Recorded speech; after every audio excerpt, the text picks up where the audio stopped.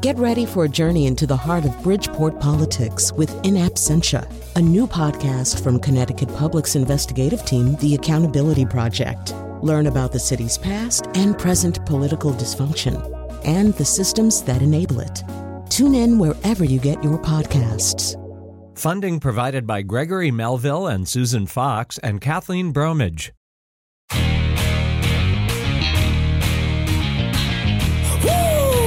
It's go, go, go, go, go, go, go time.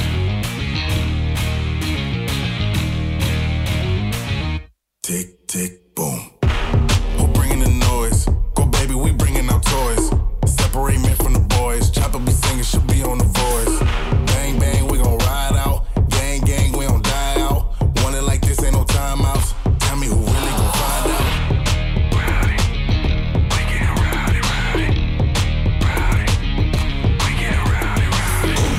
Disturbing the peace, working, we serving the streets. About to go ape, going beast. Bang, bang, leave you sleep.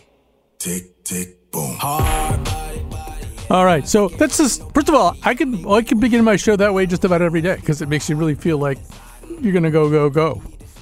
However, it's a somewhat misleading song because we're talking about ticks today, and we like the fact that they kept saying tick, tick, boom.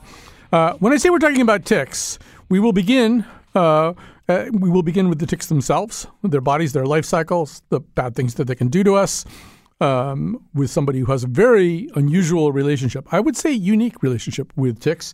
We'll tell you all about that. In the second segment, we're going to talk to Holly Graf. She is working right now she's a professor of biological sciences at Old Dominion University, where they're working on, not just working on, they have what they call a tick rover. It's a robot that can go into an area and at least kind of create a swath, a tickless swath. And we'll tell you all about that too. And then at the end, because I think there's no conversation about ticks that's complete without a conversation about tweezers, because after all, if the tick gets on you, you have to get it off you. So we will have a talk about tweezers, including we will tell you about a collection of tweezers from ancient Egypt, where they also had ticks, as it turns out. But our superstar here, we're so excited to have him, is Rick Ostfeld, a distinguished senior scientist at the Carey Institute of Ecosystem Studies, and sometimes referred to as a tick guy. Although, Rick, you say that's not really correct, right? You started out as a mammal guy. It just turns out that ticks spend their entire lives thinking, when's a mammal going to come along so I can jump on it? Yeah, well, thank you for having me on the show. Yes, I would like to think that I have more value in the world besides just being a meal for ticks. But yes, I am both a mammal and trained as a mammal biologist. But the ticks just appeared to me in a vision and also in real life. And so I've spent a fair bit of time over the past 30 plus years studying them too. Yeah. I don't know if you consider yourself an acarologist. I believe that is the study of ticks and mites. Well, do you consider yourself an acarologist? Well, I would be careful. I think real acarologists or medical entomologists might not consider me one of them. Yeah. So no, I'll stick with my ecologist and mammal biologist moniker here. All right. Well, most of us are thinking about ticks from the point of view of mammals anyway. And every year, it seems, I read an article that says ticks are on the rise. This could be the worst year ever for ticks. And those articles are not entirely wrong, right? We are in the middle of a trend, or maybe several trends that are favorable to ticks and therefore not entirely favorable towards us. That is correct. Yes, there are. And I think you're right. There are multiple trends, each representing a different tick species or a different disease that is caused by a pathogen that's transmitted by one of those ticks. And in general, indeed, things are getting worse, but they do bounce around from year to year. The trend is for more disease, more abundant ticks, more widespread ticks. So it's not a rosy picture. No. Except from the point of view of various lesions that they cause. So some of this is climate, right? I mean, whatever the life cycle was of a tick here in the Northeast, it's different now. There isn't going to be a real hard, ferocious winter that's going to put them down. Instead, there are going to be these temperate conditions, which I assume extends their ability to do what they do.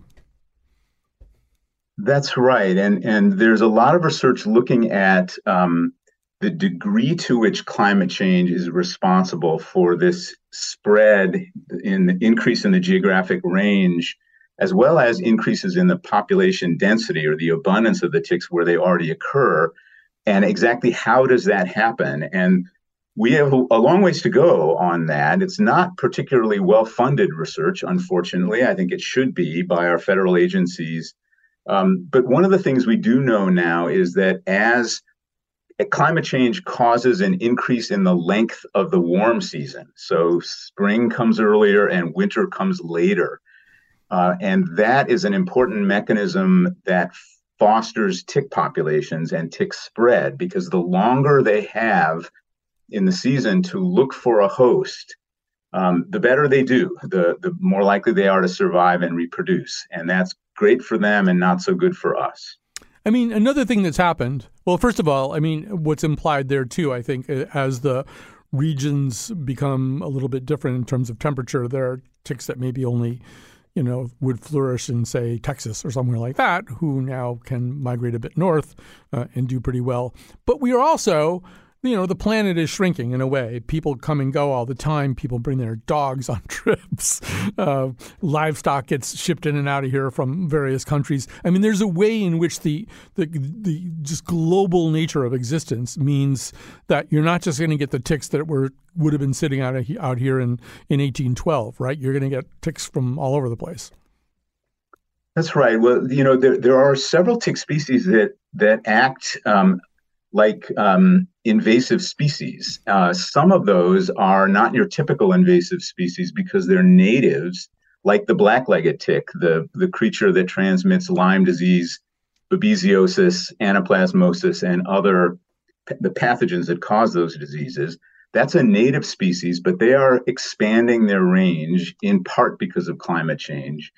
Then we have here in New England, in the Northeast, we have species that are native to Eastern North America, like the Lone Star tick, but they're moving up into our area, in part, again, because of climate change. And then we have non-native species like the longhorn tick, which is a fairly recent arrival, which is native to Eastern Asia, that is now widespread in the eastern half of the United States, and could become a problem when it comes to tick-borne illness, although currently there's no evidence that it has yet. Is part of the problem that, obviously when livestock comes in here or when people bring their pets on planes, ideally we might have a pretty rigorous inspection program there, check them for ticks. I'm guessing there just isn't the bandwidth to do that with so much coming and going of people and things. Well, it is a very important concern, not just for ticks, but for many different non-native species that cause enormous economic damage, health damage, and other kinds of problems to ecosystems and people anywhere. But in the locations where those exotic species occur.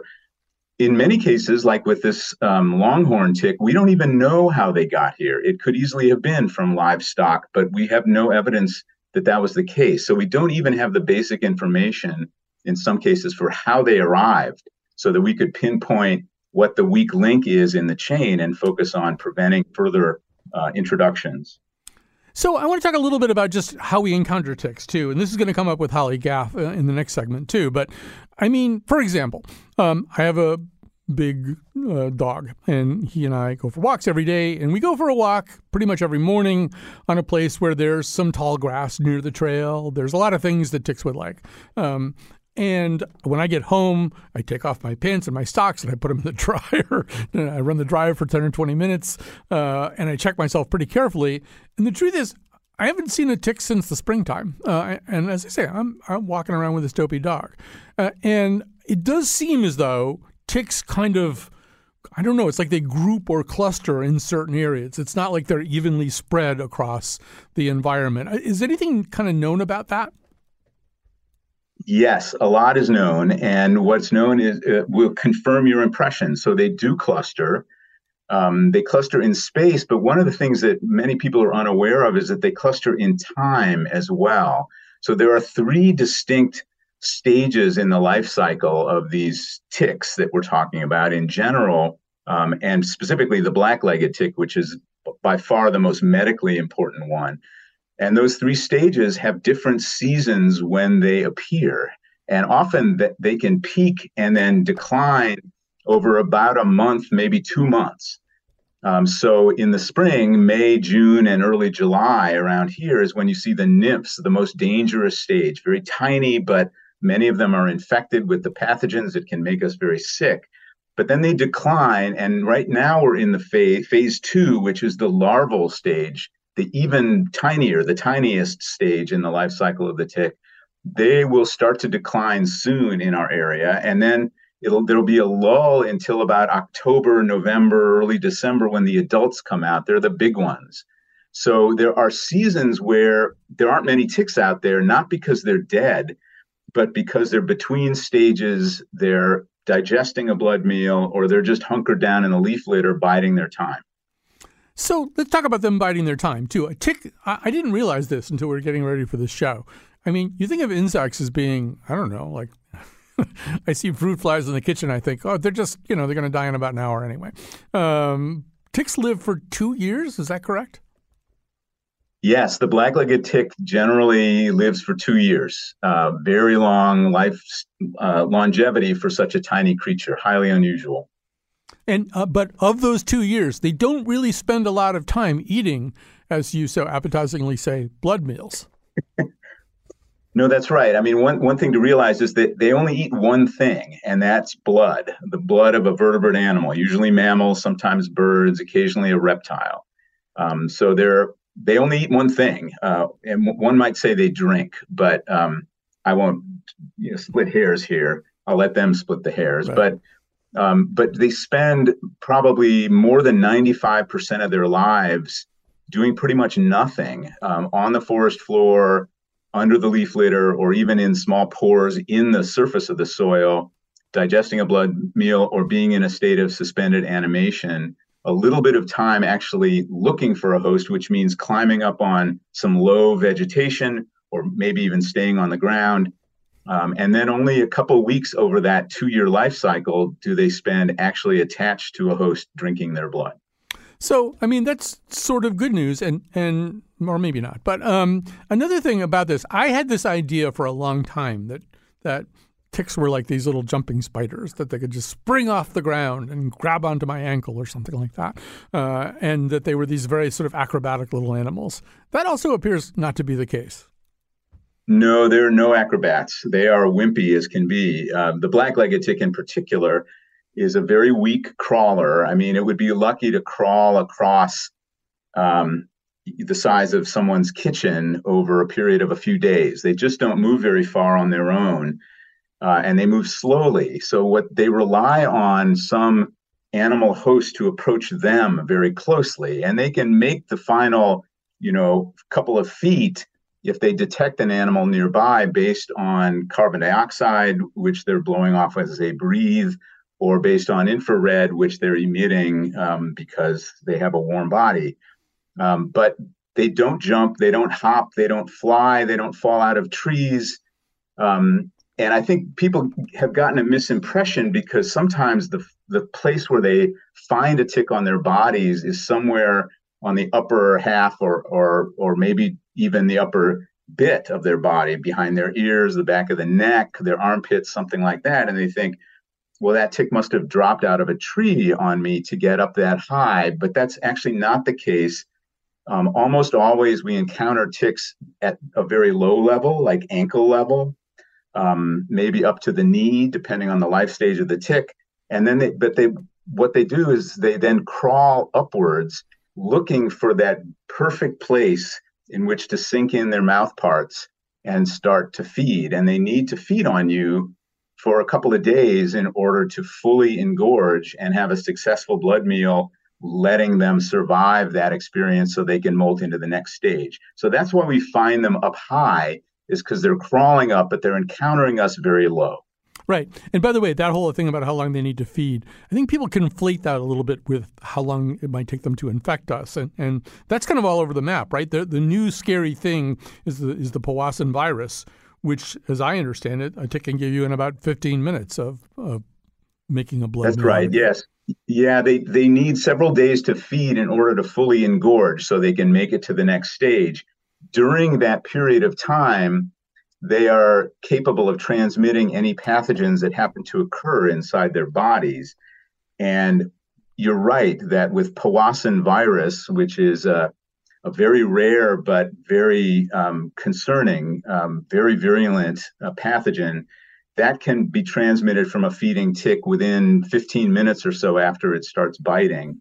At the other extreme, though, is the bacterium that causes Lyme disease, and that takes at least a day or even day and a half to 2 days following the initial bite of the tick before it can leave the tick and enter our bodies. So, by the way, everybody who's listening to this right now is now having these imaginary little crawling sensations on their bodies and strange little itches, and that's just your imagination because you're listening to a show about ticks. Ticks aren't probably not on you right now. If they do this to me, it's a problem. I do have a dose of doxycycline in my bedroom drawer because I've been bitten by ticks so many times. If they do it to you, the joke's on them, right? If they do it to Rick Ostfeld, they've got a big surprise coming. Explain that. Yeah, they have only their own brethren to blame for this. So I was like, any other normal person early in my career. When I got bitten by a tick, I would have to find the tick. I would have to remove the tick. And I guess you're going to talk about that a little later on in the show. But I had so many tick bites early in my career, both in New York State, where I do most of my research, but also helping my wife and colleague, Felicia Keesing, with her research in Kenya, so many tick bites that I have developed an anti-tick immune response so that now when I get a tick bite, I kill the tick before it can feed for very long, before it even engorges on my blood very much at all. So I can be woken up in the middle of the night by one of these tiny single larval ticks. This itty bitty thing is biting me, and I have such a strong burning sensation that it wakes me up from a sound sleep. And I go into the bathroom, turn on the light, and there's a red welt and with a tiny little black dot in the middle. And that's a dead tick. I remove it, and I won't spill the beans on how to remove it. I do my best to see if I can resuscitate the tick. You blow on it. That usually gets tick moving. You're the only person who's ever done that. But anyway, go ahead. It's not quite mouth to mouth, but I guess it's close. But it doesn't work because the tick's dead. So my immune system has been taught by virtue of prior experience to react very strongly to proteins, antigens in the saliva of these ticks, to the point where I kill any tick that's trying to bite me. And that developed over a period of years and multiple dozens of tick bites. So right now, I'm well protected. I've never had a tick-borne illness despite that many tick bites in the past. Which raises the question, why are you not selling pints of your blood on eBay? I want to be in the Rick Ostfeld business. I think we can make a lot of money. But that's your business. I don't think it's a sustainable business approach, but... well, I'll decide whether it's sustainable or not. Maybe for the consumer, not for the donor. Right. So actually, you can spill the beans just because you have a lot of experience about this. Yeah, we're going to be talking to some tweezer experts, but you've removed a lot of ticks and lived to tell the tale, although the ticks now don't live to tell the tale. So I don't know. Do you have a particular preferred technique? You might as well tell us. Well, I mean, I have, we call them, because we're science nerds, we call them fine tip forceps, but you can call them tweezers if you like. I have pairs all over the place. I have them in my office. I have them in every bathroom at home. And so it's nice to have, and we use them out in the field because we're looking at ticks on things like mice and chipmunks and on pieces of cloth that we drag on the forest floor to census the ticks, determine how many there are. So, you can get pretty good with it. If they're fine tipped enough, you grab the tick as close to the skin as possible and just pull straight out. Yeah. I'm not ever all that worried if I don't get every little bit, if there might be a little fragment of tick mouth part left in my skin. that's not such a huge problem. You want to avoid that if you can, but you just want to get the tick out as quickly as possible. And fine tip forceps or tweezers, if you will, are really good for that. Yeah, and you don't want to squeeze the body of the tick, so you're squeezing. What is it that is transmitting? We didn't really do a lot of tick morphology here, but what's transmitting pathogens to us? Is it tick saliva? Is it what gets into us that was inside the tick? Well, so in the case of the Lyme disease bacterium, the bacteria sit around in the tick's digestive tract, which is called the midgut. So it's sitting right in the middle of the tick, hanging around. And then as soon as those bacteria detect that the tick is now consuming some blood, so blood is flowing from the mouth parts into the midgut, these bacteria mobilize quickly. They actually burrow through the lining of the midgut and get into the tick's circulatory system. And then they move toward the mouth parts and get into the salivary glands. And then, yes, they come from the tick salivary glands into our bodies. And all that process from the midgut through into the circulatory system and into the salivary glands and then out of the tick and into the host takes about a day and a half, 2 days. That's why it takes so long. There are other pathogens that sit in the salivary glands, and they're capable of moving into the human host or other host much more quickly than that. So that's what we're getting is the tick actually salivates a little bit into our skin, into the site of the bite, and accompanying that saliva are those pathogens that can make us sick. So we should say that once you wrote about this, about your seemingly unique position in the tick world, it turns out it wasn't entirely unique. You heard from other people who have similar immunities, and I guess we would call them Mithridatic immunities. And so, I don't know, you guys can form a club and you can meet in the tall grass where nobody else is going. But I'm also wondering, obviously you're not an immunologist, but here these people are more worried about ticks than ever, and yes, some of these new diseases that we're hearing about that come from ticks, it's not just Lyme disease anymore, it's Powassan, it's babesiosis. I mean, there must be a great interest in some kind of all-purpose vaccine. What do you hear about that anyway in the tick world? There is a lot of interest in an anti-tick vaccine. There was a vaccine against Lyme disease. It was available in the late 90s through early aughts. It no longer is available, but there's another one in late stage clinical trials. So we'll probably soon have another Lyme disease vaccine. But as you point out, that is specific to Lyme disease and won't protect you against any of these other tick-borne pathogens. And given that so many others exist and are on the rise, wouldn't it be wonderful if we had one vaccine that prevented ticks from feeding on us long enough to transmit anything and actually killed the tick? So there has been a lot of interest in this. It's a matter, and you're right, I'm not an immunologist and I won't speak out of turn, but I do understand that determining exactly what protein or combination of proteins should be used as the vaccine, as the trigger for our immune response, so that it is effective in killing the tick, but doesn't result in some sort of reaction against our own tissues. So autoimmunity, that seems like it's a tricky business. And so it's often, I think, more challenging to develop a vaccine based on a particular protein or set of proteins than, for instance, a virus or a particular gene sequence from a virus. So I think there are obstacles to developing both a safe and effective vaccine, but there are labs on both sides of the Atlantic, as far as I understand, that are working on it. All right, we have to stop there. You've been a great guest, and we're very excited. I think maybe the next big public radio pledge campaign, we could at least have 1 pint of your frozen blood and give it to the highest donor. So if you get a call from someone named Lee Newton, either take it or don't take it if you don't want to have to part with your blood. All right, so we're going to thank you very much, and we're going to take a little break here. We're going to come back, and we're going to talk about the robot that may be coming to save us from the ticks. I'd like to walk you through a field of wildflowers. I'd like to check you for ticks. Now, you never know where one might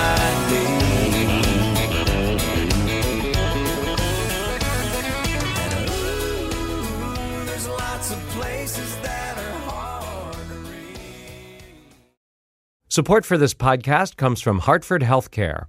Elevating Health is funded by Hartford Healthcare. ECMO is a leading-edge, life-saving treatment for patients with cardiac or respiratory failure. Dr. Jason Gluck, director of the Mechanical Circulatory Support Program and Emergency Cardiac Care at Hartford Hospital, explains what it is. So ECMO stands for extracorporeal membrane oxygenation, outside the body oxygenation of blood. It's a life support technique that's used by highly sophisticated medical systems for patients with severe heart or lung failure. The technique involves removing blood from the body, oxygenating it, and then returning it back. ECMO procedures happen in the ICU, but not all hospitals are equipped with the necessary technology and staff. Dr. Gluck describes Hartford Hospital's ECMO Go team. So ECMO is considered when treatments have failed. And in our center, with a special ECMO on the Go team, we'll actually take that technology to their hospital and help them out there if they need to stabilize the patient and then bring them back to Hartford for recovery. For more information, go to ctpublic.org/elevatinghealth.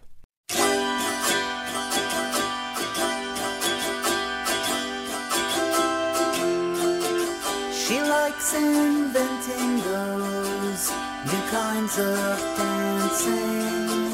She can't hold still or pose, can't speak and can't sing. Just watch her twitch and twirl, the little robot girl. Just watch her wheel and whirl. It is time to talk about robots, and it's time to talk about robots with Holly Gaff, professor of biological sciences at Old Dominion University. And so, Holly, we've just been having a big conversation with Rick about ticks and all the reasons we don't really want them in our lives, unless we are Rick, who doesn't have to worry about them as much. But what can you do about this? Well, it turns out you folks have been working on something that really might help at least create a tick-free swath here and there. So tell us about the Tick Rover. Sure. Thanks for having me on to talk about my favorite, I guess, tick project in many ways. So we lovingly call it the Tick Bot. The Tick Bot, Tick Rover, either name, is a semi-automatic remote-controlled vehicle that you can drive through an area and drag a cloth behind it that's been treated with a chemical called permethrin. And it's a neurotoxin to ticks, and any tick that touches it will then be dead. And so kind of flips the idea, as you said, of not necessarily trying to remove ticks from the earth, but trying to create a safe area. Then you could go outside and be brave and not have to worry quite as much about tick populations and ticks biting you. And we should say, permethrin, if you ever buy the kind of spray, often comes in a big yellow bottle with black letters on it, that you spray on your clothing to tick-proof it and proof it against other kinds of things that might try to jump on you as you walk around. That's got permethrin in it. This isn't some weird, biological agent that was developed on Plum Island or something, right? Correct. Yeah, no, we are. Yeah, we literally go to, the feed and seed store. You can buy the chemical there. It's been used on horses. You can use it on dogs. You do not want to use it on cats. Follow label instructions, like you said. Put it on your clothes. We put it in our car mats in our car, so when we're traveling for sites, we don't have to worry about ticks in the vehicle. It's a commercially available. It's impregnated in a lot of military clothing and a lot of park rangers as well. So it's been used for a long time, and this just is a very targeted approach of trying to attract ticks to a moving little remote-controlled car that can then drive around the area and help clean it up. Right. And so, yes, I was going to just come to that, which is the Tick Rover, which is what I've decided to call it. The Tick Rover, it isn't like a car that you would get into and drive. This is more something that I assume you operate. It's a smaller thing operated presumably by some kind of remote control. So the original implementation this was designed by some engineers at Virginia Military Institute. They designed it to follow a guide wire, so you could bury it. It looked like an invisible fencing kind of guide wire, and then the TickBot, the rover, would have the ability to sense that and follow that along as one option. We found it to be a little bit cumbersome, and then you were fixed to a certain area. So we have a more flexible version now where it truly is like driving a remote controlled car, because that's what it is. You buy a remote controlled car, you modify it a little bit, tag this little cloth behind it, and then go out and drive it around until you can make a much safer area for yourself. So, I was asking Rick about this earlier, and I think this is very much conforms with your experience. Ticks seem to congregate in certain areas. It isn't just the topography. It isn't just where the tall grass is. There are just some places that have a lot of ticks. And I know in Virginia, you had at least one sort of nature preserve or green space that had become essentially unusable by school children because there were so many ticks there. Tell us about that and what was done about it. Yeah, so there's some of the cities around here don't have as much green space as others. And one of the beautiful green spaces we had is a place called Hoffler Creek Wildlife Preserve. And as they were creating the space and building out the wildlife areas, it had an unbelievable number of Lone Star ticks. So this is the tick that Rick had mentioned as well that we have down here in the Southeast and is moving your direction. I apologize for that. But we've had it for a long time, and it is notorious for not just being like within Hoffler Creek, being higher than necessarily places around, but also even within that along a single transect. We jokingly call them like a portal to another dimension when you find these places where you can collect, thousands of nymphs or adults in a given location. And generally for us, you can trace it back to the previous life stage. So if you think about a white-tailed deer, and the white-tailed deer down here can easily have thousands of Lone Stars on them at a time, and they sleep in a certain spot, the ticks are likely to fall off there. And then a year later, even if there's nothing around, all of those ticks will then be emerging in that single spot. So it's all the way down to the hot spots of, we're talking meter level, as well as like a park like Hoffler that ended up with way too many ticks for children to be safe or anyone to be safe. And the park will have to be closed sometimes just because of the tick population. So there we go. Great place to try this out. If any place it's going to work, if it works there, it would work anywhere, was kind of my philosophy. So we tried it out, and sure enough, we could clear a trail to the point that we could literally sit on the ground and have a picnic. So, yeah, and we should say that, part of the ingenuity of this is because the permethrins in the cloth. It's not like you're dumping a lot of chemicals into the environment or anything. It's a cloth that's being dragged across there. That's where the chemical is. Very quickly, I'd like you to talk a little bit about the painstaking nature of the early research that you had to do in this. In other words, you had to sort of figure out, well, does it really eliminate a lot of ticks? And this apparently involved, and this is something I bet even Rick Ostfeld hasn't done, painting ticks with nail polish. Tell us about this. Yeah, this is it's always amazing. You don't realize the skills that you need students to have in your lab. And I guess the first one for this project was their ability to run video games and drive these cars way better than I do. But the second one definitely was the ability to paint tiny things. And so we discovered that you could mark ticks. Ticks have been marked for a long time, but we are on the cheap here. Like Rick said, we don't get a lot of funding in ticks, so we went with the fingernail polish approach and used some very fine pins and can literally mark ticks with fingernail polish and then put them back. So we'd go out one day and pick up all the ticks we can get. And Lone Star ticks are a lot more mobile than black-legged ticks that were mentioned earlier. But we would pick them up, paint them, put them back where we found them, and then come back a day later, so give them a little time to recover.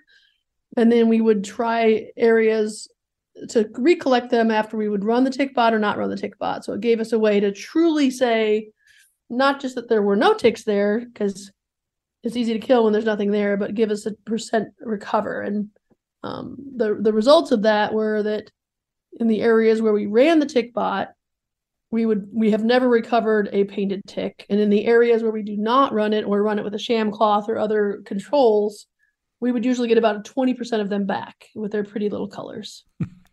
All right. So there are a lot of people who are listening to this and thinking, holy gaff, make 1 million tick rovers, kill all the ticks in the world. And some of the people saying that aren't people, they're moose. But yes. Moose really have it bad with ticks. They do, but do. That's not really your position, right? Ticks are part of an ecosystem, whether we like it or not. So say a little bit about what your philosophy is there. Yeah, and I think anytime I'm always nervous to mess with any piece of the ecosystem. It's certainly out of whack when we have the numbers we have now, but ticks have a role. And I mean, maybe it's philosophical to think that, they have a role in our society, in ecology, but they certainly are a prey species for a lot of other creatures out there. So salamanders and birds, the mental image I usually explain to anybody that will listen is, you think about a oxpecker on the back of a buffalo in Africa, and it's eating the ectoparasites, not just ticks, but other ectoparasites. And so essentially it's like eating the buffalo or the elephant or whatever large creature one bite at a time. And there's no way that those creatures could actually bite an elephant and or catch an elephant. But the tick provides a way of being a little protein bar laying there on the ground for what other creature wants to come along and consume it. So how much that plays a role in predator-prey cycling and everything else, I don't know that I'm all that willing to go out and wipe out part of an ecosystem. It's a very expansive view, and I'm not sure every elephant would agree with your philosophy. But Holly Gaff, thank you so much for joining us. We do want to say the Holly Gaff Tick Rover is not available at Ace Hardware stores or anywhere else at the moment. Do not tie up the phone lines at Old Dominion University trying to get one of them. As soon as they're available, ideally you'll be able to buy one with, let's say, a half a pint of Rick Ostfeld's Frozen Blood along with it. It'd be kind of like a little package thing. It would be a package deal. Yeah, we haven't worked that out with Amazon yet, though. But they're not available yet. Thank you so much for joining us. Thank you. Thank you for the work you're doing. I think it's really going to help us a lot. We're going to take a little break. We're going to talk about tweezers, one of my favorite topics, after this.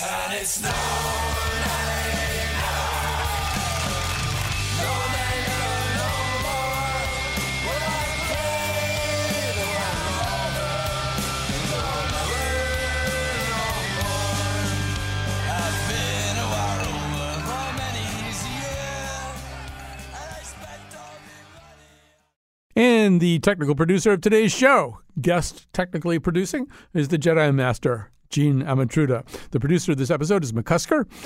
And a special thanks to Hong Kong action movie star and science journalist Alan Yu, who's the person who told us about Rick Ostfeld. We never would have known about that otherwise. So here we go. I should just say on a personal level, I did used to host a radio show on a different station, and we had a game show called Win Those Tweezers. And the type of tweezers that we would give away as a prize were they're a brand called Uncle Bill's tweezers. I think they're Uncle Bill's silver grippers or something. And we could have the winner's name would be engraved on the tweezers. So this is a subject very close to my heart. But it turns out it's been close to many people's hearts in many different ways. And we are going to talk now to two different people who come at it from two different ends of the timeline, really. Jen Wegner is Associate Curator of the Egyptian section of the Penn Museum. Bimur Ural is the Executive Director of Beauty, Health, and Sustainability Lab at Good Housekeeping Institute. And so, Jen, I'm going to start with you. This is a pretty remarkable thing that there's, I think, first of all, we should say there were ticks in ancient Egypt. To date, I think 52 different species have been identified in Egypt now, but we see from archaeological evidence of a mummified dog dating back to the Roman period of ancient Egypt that there was a significant infestation of the brown dog tick. That doesn't mean necessarily that that's what they were using the tweezers you have for, but it all could just fit together really nicely. So tell us about the collection that you have of ancient Egyptian tweezers. Yeah, well, so thanks for having me. So the Penn Museum, we have about 50,000 objects in our collection from ancient Egypt. And of those 50,000 objects, we've got about 52 pairs of ancient Egyptian tweezers. And those range in age from about 2000 BC to about 300 AD. And that's what we have as far as our tweezer collection. And what the ancient Egyptians were using them for, probably mostly cosmetics. We don't know for sure whether they were using them to remove ticks or not, but it's possible. Well, Cleopatra was definitely using them for cosmetics, but we don't know what everybody else was doing. So just in case I ever go into a time warp and I'm transported to ancient Egypt and I do notice a tick on my arm and I say, by the head of Anubis, there's a tick on my arm. Tentamun, pass me the... And how do I say tweezers in ancient Egyptian? Well, there's two different words for tweezer in ancient Egyptian. So there's your very common kind of tweezer, which is a chait. And then your more specific kind of tweezer, if you wanted to maybe pluck your eyebrows, is a chait yiret, which is a tweezer for the eye, or a tweezer of the eye. And before we're going to sort of talk interchangeably to you and our other guests here, but before we go to her, what are these tweezers made out of? Are they all made out of the same thing? We should say these are probably from around 1900 BC through the Roman era. I don't know if they're all made of the same metal, or tell us about that. So yeah, most of the examples that we have in our collection are made of bronze. A couple of the more recent ones are actually made of iron. I think we have maybe 3 examples from the Roman period that are made of iron. But most of the ones we have from ancient Egypt are made of bronze. All right, so let's add to the conversation. As I said before, Birunur Oral, Executive Director of Beauty, Health, and Sustainability Lab at Good Housekeeping Institute, where they studied various tweezers. I don't think, Birunur, that any of the ancient Egyptian tweezers won your contest or your rating system. Tell us first of all what you did and how you looked at tweezers. Yeah, so we cover a bunch of cosmetics products in our realm, and this tweezer study goes a few years back, not as old as the 2000 BC type of time frame, but we basically tested them for cosmetic use and hair removal. We gathered 33 brands at the time. And we sent it to 12 women each who plucked their eyebrows with this first. And based on that consumer questionnaire, we eliminated 20 out of that list. And the top 13 were tested by an esthetician or eyebrow technician who came to our labs in New York City and plucked the eyebrows of consumers or panelists that came through the lab. So, go ahead. Yeah. No, you continue. Go ahead. I was going to say, in terms of materials used, I was very interested to find out that, obviously they used bronze and iron perhaps. And at the time, I don't think they had stainless steel.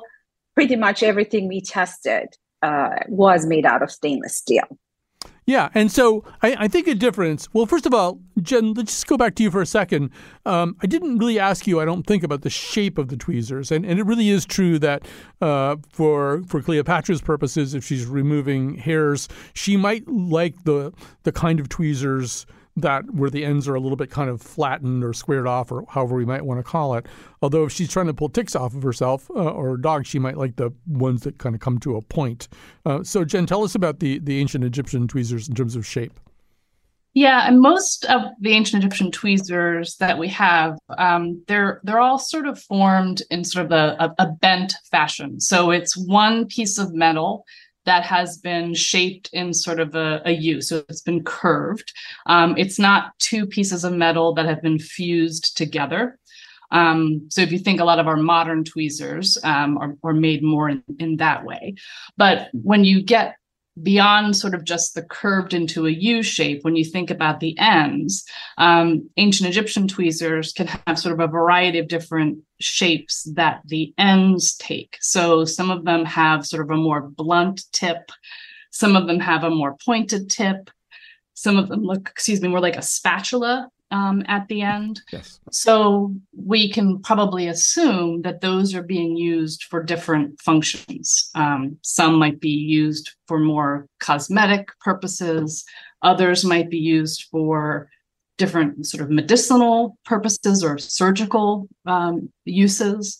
Others might be used for crafts or for some kind of tools, jewelry making or things like that. So they may not have all been used by people in sort of a medical or beauty kind of applications. Right. The more we talk about it, the more I feel like they shouldn't even all have the same name. The stuff that you pull, something you pull the tick off with, and this thing that Cleopatra pulls out a little tiny hair, they just should have a different name because they're really not even doing the same stuff. But Birunur, as you studied them, there was sort of a big winner.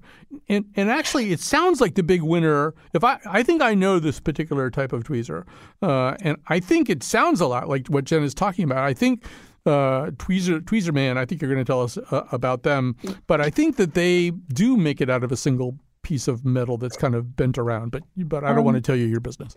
Yeah. So I want to first start with the points that we were talking about. Yeah. In our test, really, What rose to the top were slanted type of tweezers. They were kind of best for eyebrow plucking in general.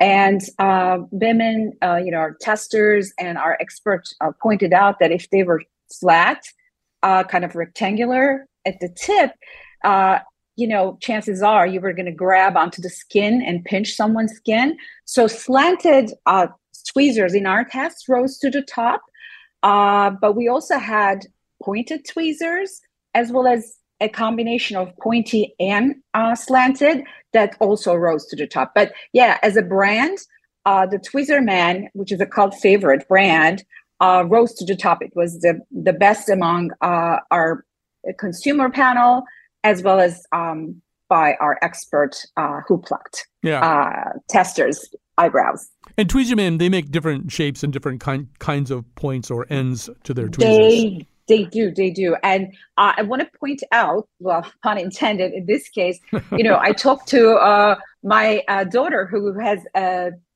bachelor's in entomology and works for the USDA, U.S. Department of Agriculture, who has, similar issues to both, Rick and Holly in terms of tick protection. And I was picking her brains, what kind of tweezers they use. And she did mention things like the kind of things, I think, those kind of forky type of things that they remove ticks from the body, as well as she mentioned like these kind of hockey puck type of tips, as well as pointy. So I would say that in our test, the pointy tip